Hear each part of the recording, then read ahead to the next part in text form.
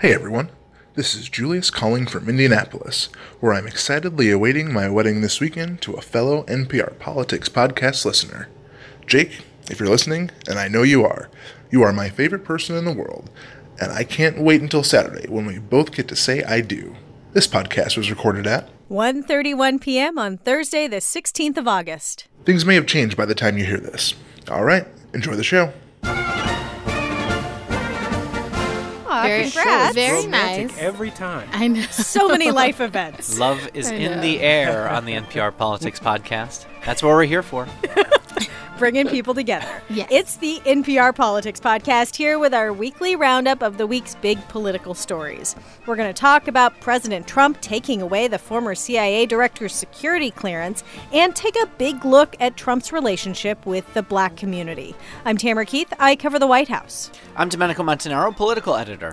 I'm Aisha Roscoe. I also cover the White House. And I'm Phil Ewing, national security editor. And so we start today with Sarah Sanders, White House press secretary, walking into the briefing room and throwing us all a curveball. I'd like to begin by reading a statement from the president.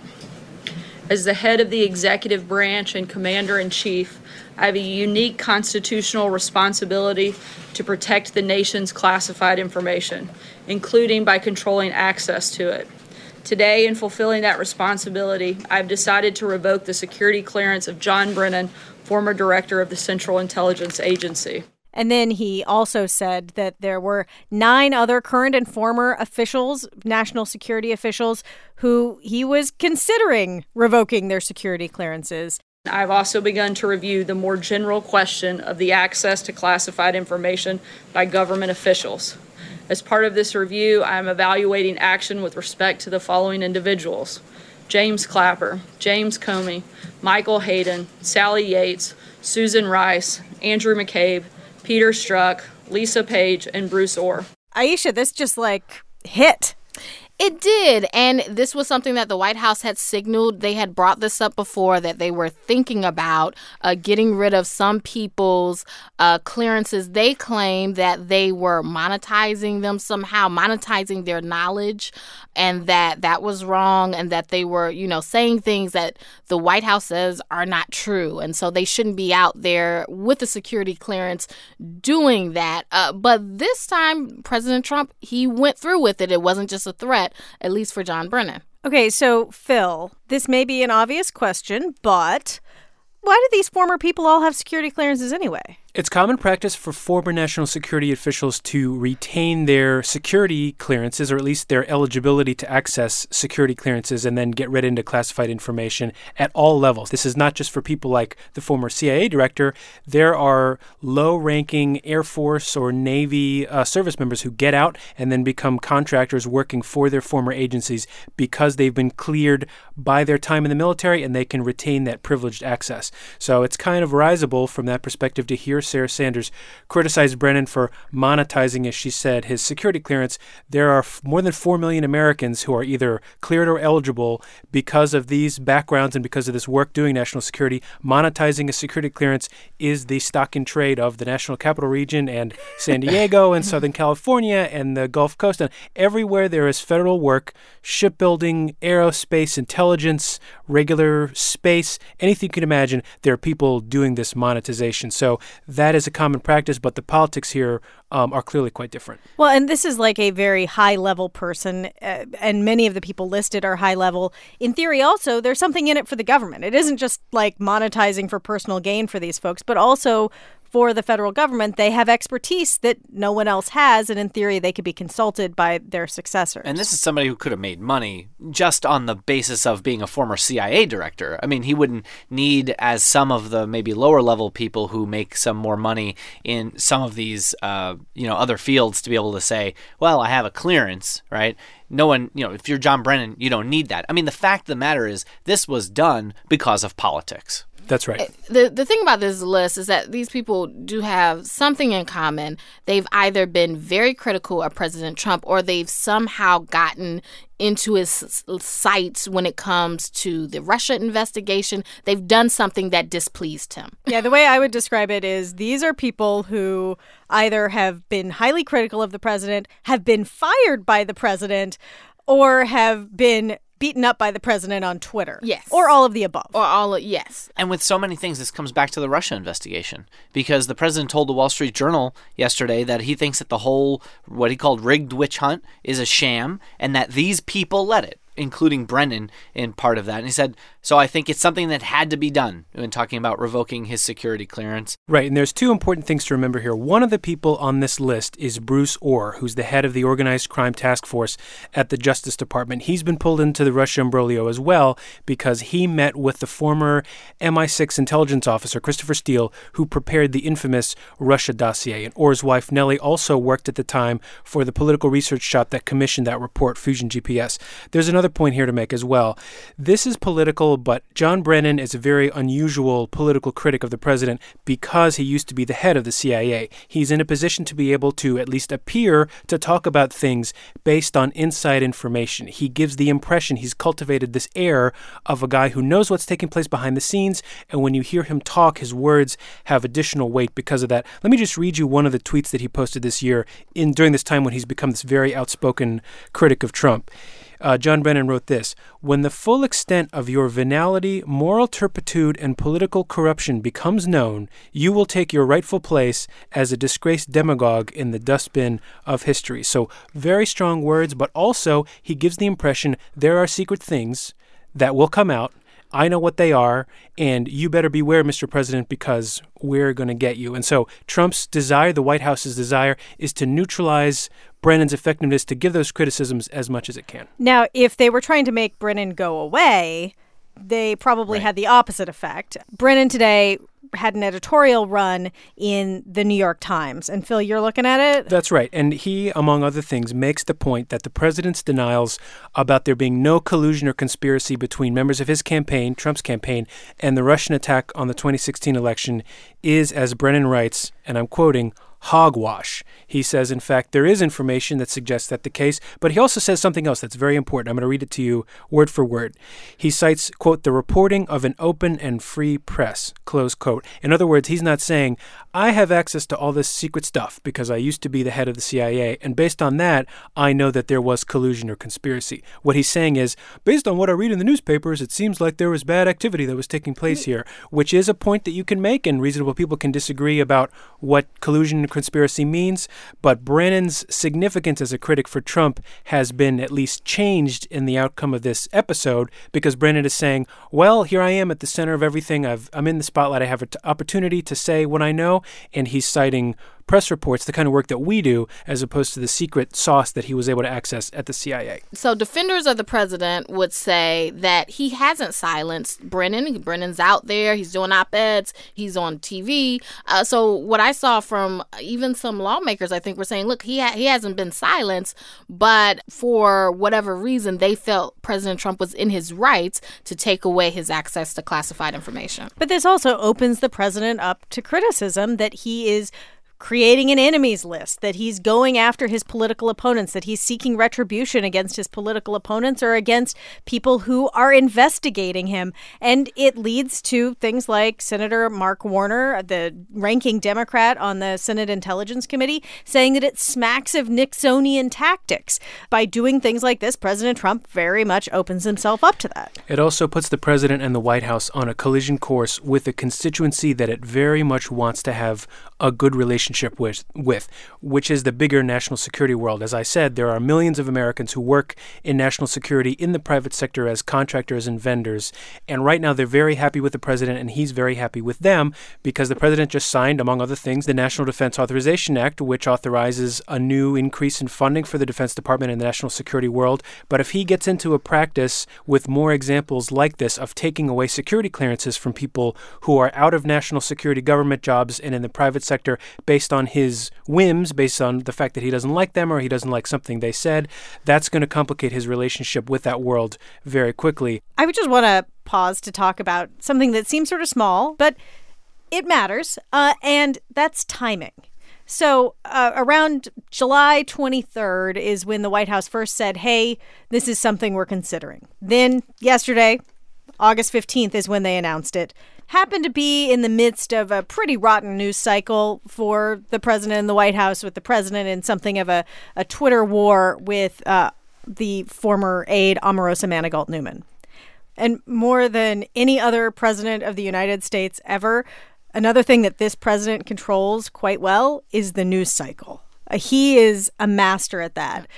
And this was a week where he wasn't in full control of the news cycle, where his former apprentice... Probably nothing frustrates him more than not being in full control of the news cycle. Yeah, and his former apprentice, Omarosa Manigault Newman, was dribbling out little pieces of audio tape that she secretly recorded, and she was controlling the cycle, not him. She's out there. We've talked about this before, but also her being out there has brought up this idea of non-disclosure agreements because the Trump campaign brought an action against her this week saying she was disclosing things that violated her agreement. And the White House confirmed, and I guess President Trump confirmed too, that people in the White House have signed non-disclosure agreements. Yeah, Sarah Sanders at the briefing earlier this week tried to say that this is like totally normal. Despite contrary opinion, it's actually very normal, and every administration prior to the Trump administration has had NDAs particularly specific for anyone that had a security clearance. This White House. Do we have a buzzer? Because fact check false.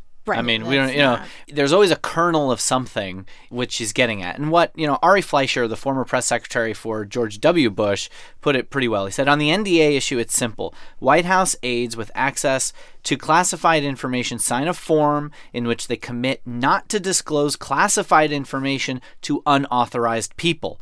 Beyond that, he said, there were no NDAs while I was press secretary. President Obama, one of his lawyers, Norm Eisen, has come out and said he has never seen during the campaign or in the White House that anyone was asked to sign non-disclosure agreements. Beyond that, it would be pretty darn hard to enforce something like that because of special protections within the government for wrongdoing. That if you see something wrong in the government, you're not supposed to be signing things that say you're not going to talk about it or not be allowed to talk about it. Trump has also stretched this national security pretext for action so far that this sweater is never going to take its normal shape back again. He cited national security in terms of sanctions. He cited national security in terms of these non-disclosure agreements. And in fact, there's no indication that Omarosa had any security clearance. Security clearance. She had no certificates for national security information. So although that is true, as we were discussing what Sarah Sanders said, it doesn't appear to be pertinent in this case. I'm reminded of a phrase that I heard a lot growing up, not necessarily from my father, but maybe other people within family members. Not throwing your dad under the bus. No, I don't know that he may have said it once or twice, but as somebody who tends to, let's say, run his mouth, as I might, I may have heard once or twice the phrase, keep running your mouth and I'll shut it for you, right? Okay. And it might be a little Queens for the podcast audience, but we have a Queens guy in the White House, and it just reminds me a little bit.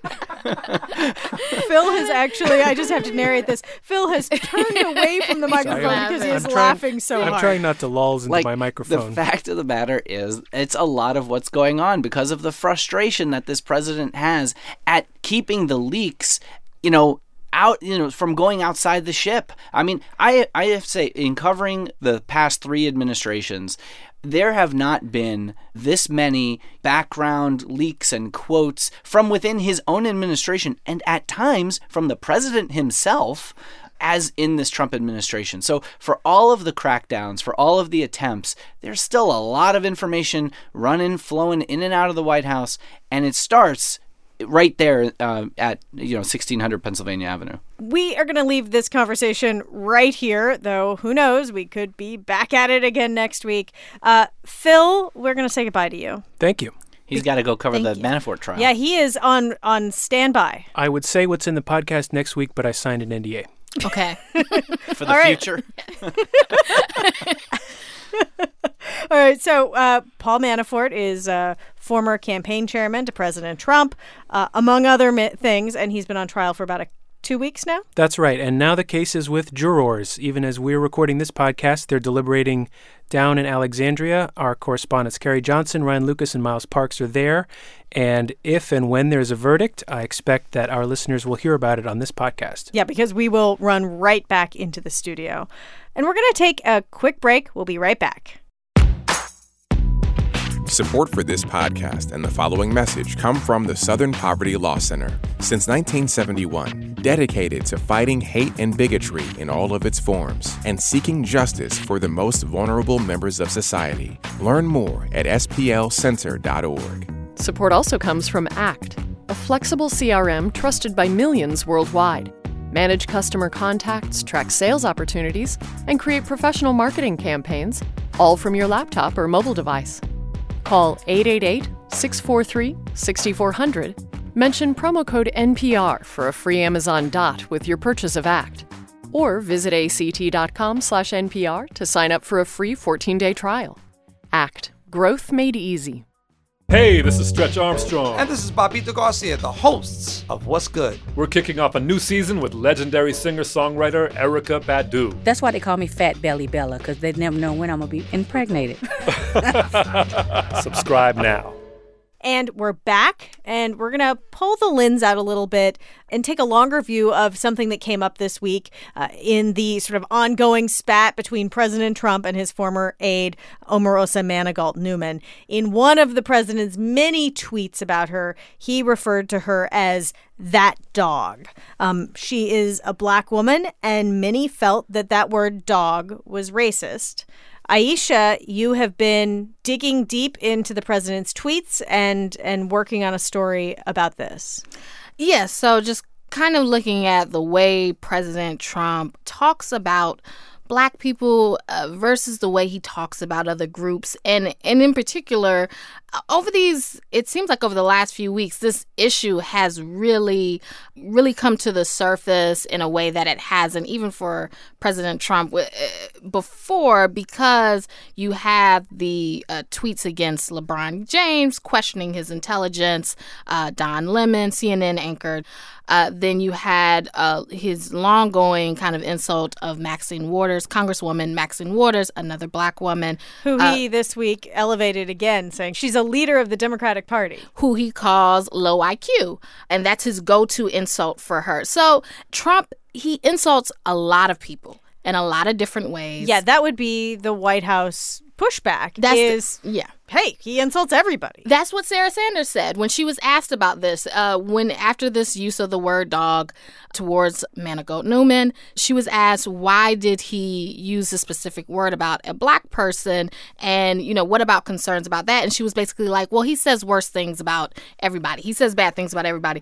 The issue with that is that it seems like he has a wide variety of put downs for other sorts of people. They're frauds.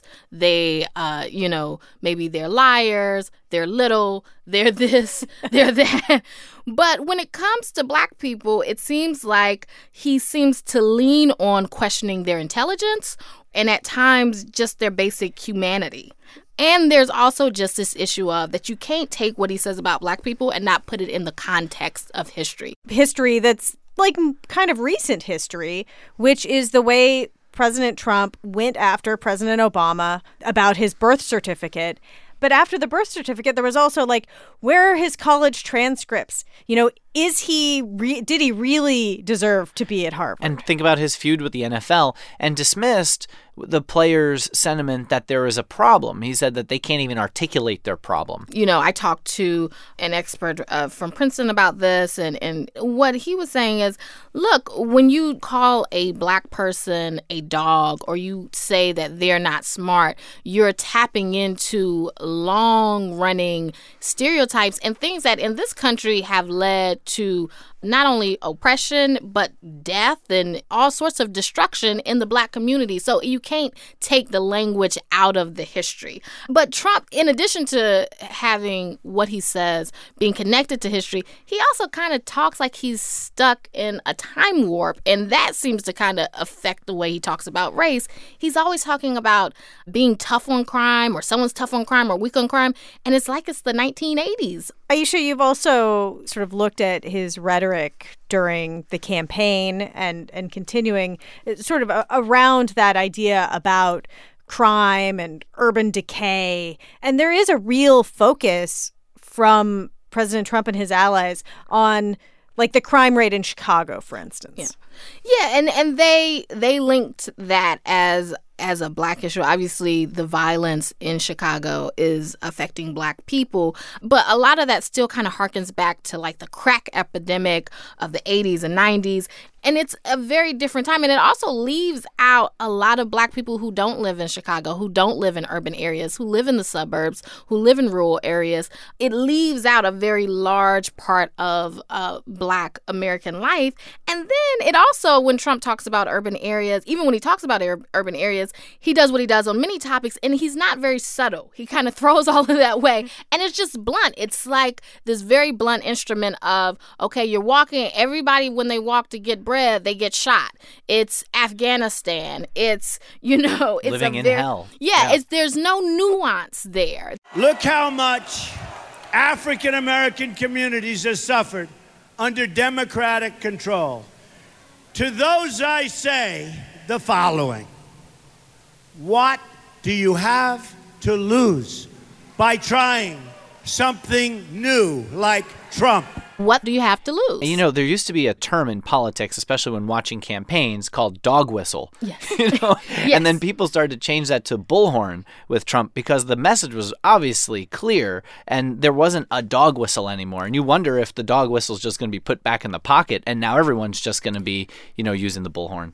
Because a lot of that stuff about crime in the 80s, let me say that a lot of people felt those were dog whistles. So when people would talk about welfare reform or they would talk about crime, they were really talking about Black people, but it was kind of more respectable to say, I'm talking about crime, I'm being tough on crime, I'm being tough on welfare reform, and not saying I'm talking about Black people. But Trump kind of threw all of that away and just said, Black people, what the hell do you have to lose? Aisha, how does the White House address all of this criticism? Yeah, and he talks all the time about low Black unemployment, and that is something that Sarah Sanders brought up in that briefing when she was asked about what he was saying about Omarosa and concerns about Trump and race. She said, well, look, he's created all these jobs for Black people and unemployment is low. So basically, how could he be racist when he's helping Black people economically? Or that is their argument. And Trump talks about it all the time. And there are people that he is very complimentary of. These are Black people who are basically he sees as allies, like Kanye West. He tweets about him. He's very happy with him. There's a Black man running for the Senate in Michigan, John James, who Trump has been very kind of effusive in his praise on Twitter, saying he's spectacular, he's an African-American leader, he's going to be a star of the Republican Party. So he does he seems to try to reach out to Black people. I think that some of the issue is that people would say that he seems to focus on those who like him most, and then even focusing on the economic issue, that doesn't get to the way that he talks about Black people. Yes, unemployment is lower. It's still not on par with where white American unemployment is still much higher than that. And there's a little bit of an elephant in the room here when it comes to the Republican Party and the Democratic Party because, we've talked about some of the demographic numbers within each party, but the Democratic Party is about 6 in 10 white. The Republican Party, on the other hand, is 9 in 10 white. So, when you think about who President Trump is talking to, for the most part, he's talking to the white base within the party. And when you look at the suburban voters in the party who are disapproving of the president, they want to make sure and understand and feel they're not part of a racist party. And being able to say that, there's someone like Omarosa in your White House, or being able to say that, you have a Ben Carson as, housing secretary, that to an extent helps insulate the president. That's why you hear the president continue to say, Black unemployment is the lowest it's ever been, even when it isn't germane to whatever point he's making at that event. He's praised people like Candace Owens from Turning Point USA. He went out of his way to say that she represents an ever-expanding group of very smart thinkers and is wonderful to watch and hear the dialogue going on. So good for our country. She's somebody who's a conservative. She's African-American. She appears often on Fox and often has the president's back. So to Aisha's point, she's somebody that the president can compliment and likes to because she's making the case for him. And so a lot of the messaging almost at times can seem like it's actually directed at white people and making them feel or trying to make the argument to them, we are not racist, I'm not racist, by talking, and less about really winning over black people. Aisha, this conversation comes out of a lot of reporting that you've been doing. So, dear listeners, look for her story on npr.org. And we're going to take one more quick break. And when we come back, can't let it go.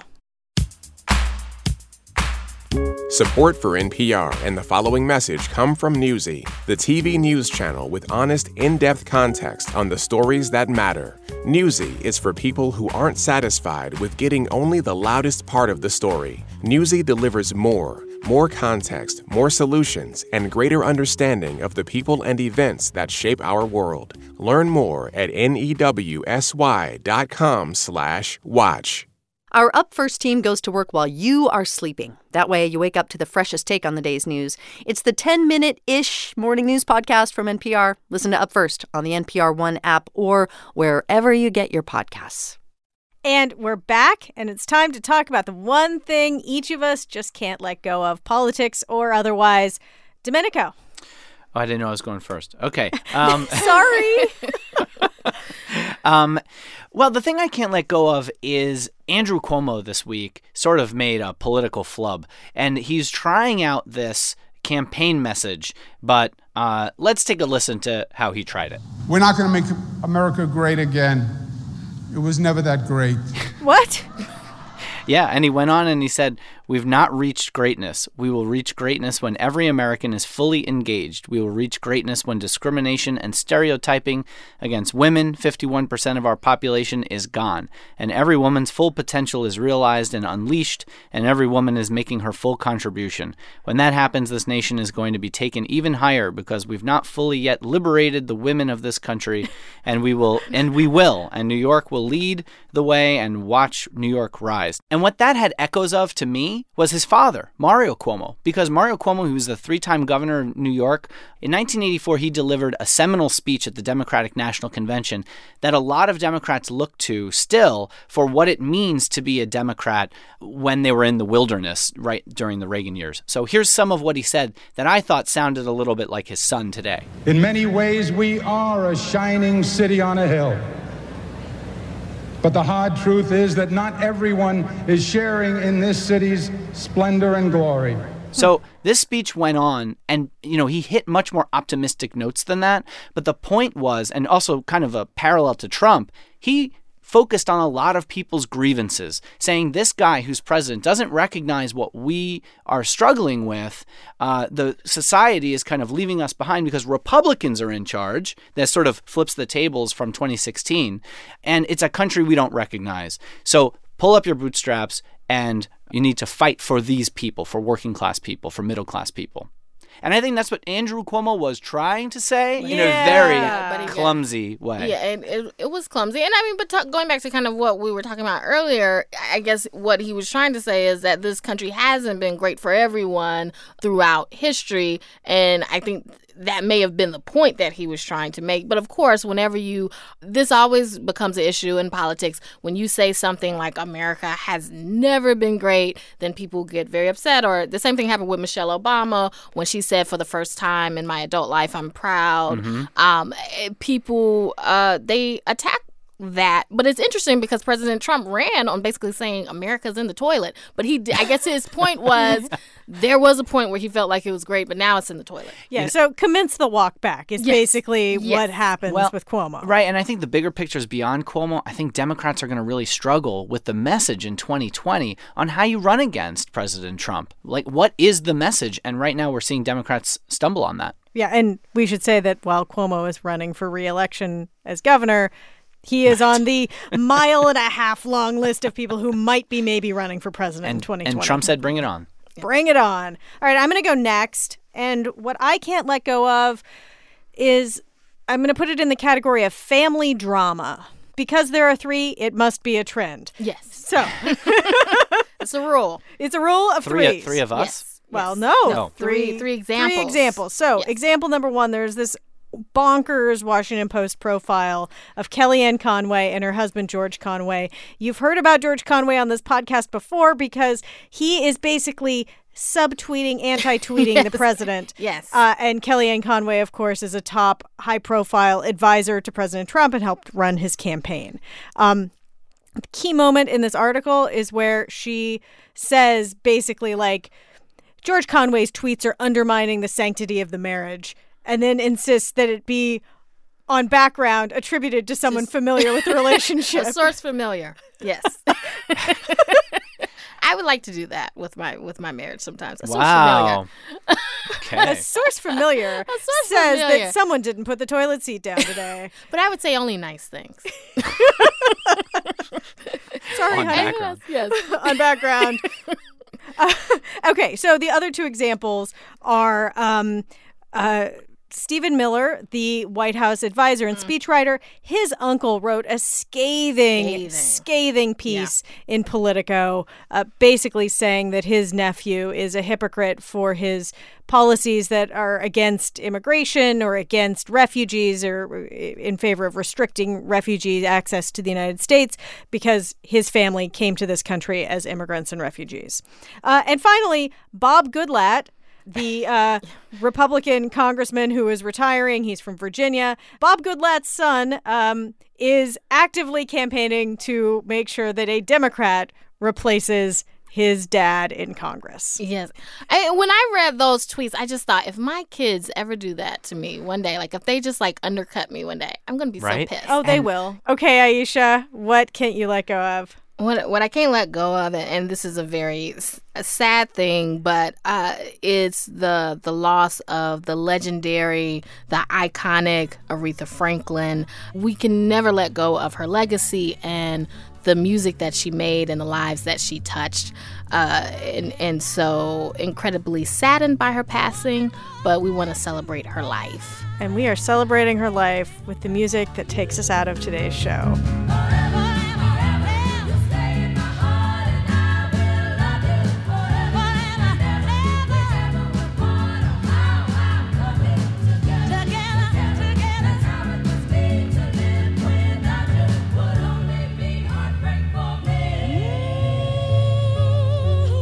And we will leave it there now with Aretha singing us out. And I'm sure that you are all eagerly awaiting the verdict in the Manafort trial. We are too. And as soon as there is news, we will hop into the studio and let you know what happened. I'm Tamara Keith. I cover the White House. I'm Domenico Montanaro, political editor. And I'm Aisha Roscoe. I also cover the White House. And thanks for listening to the NPR Politics Podcast. R-E-S-P-C-T, find out what it means to me.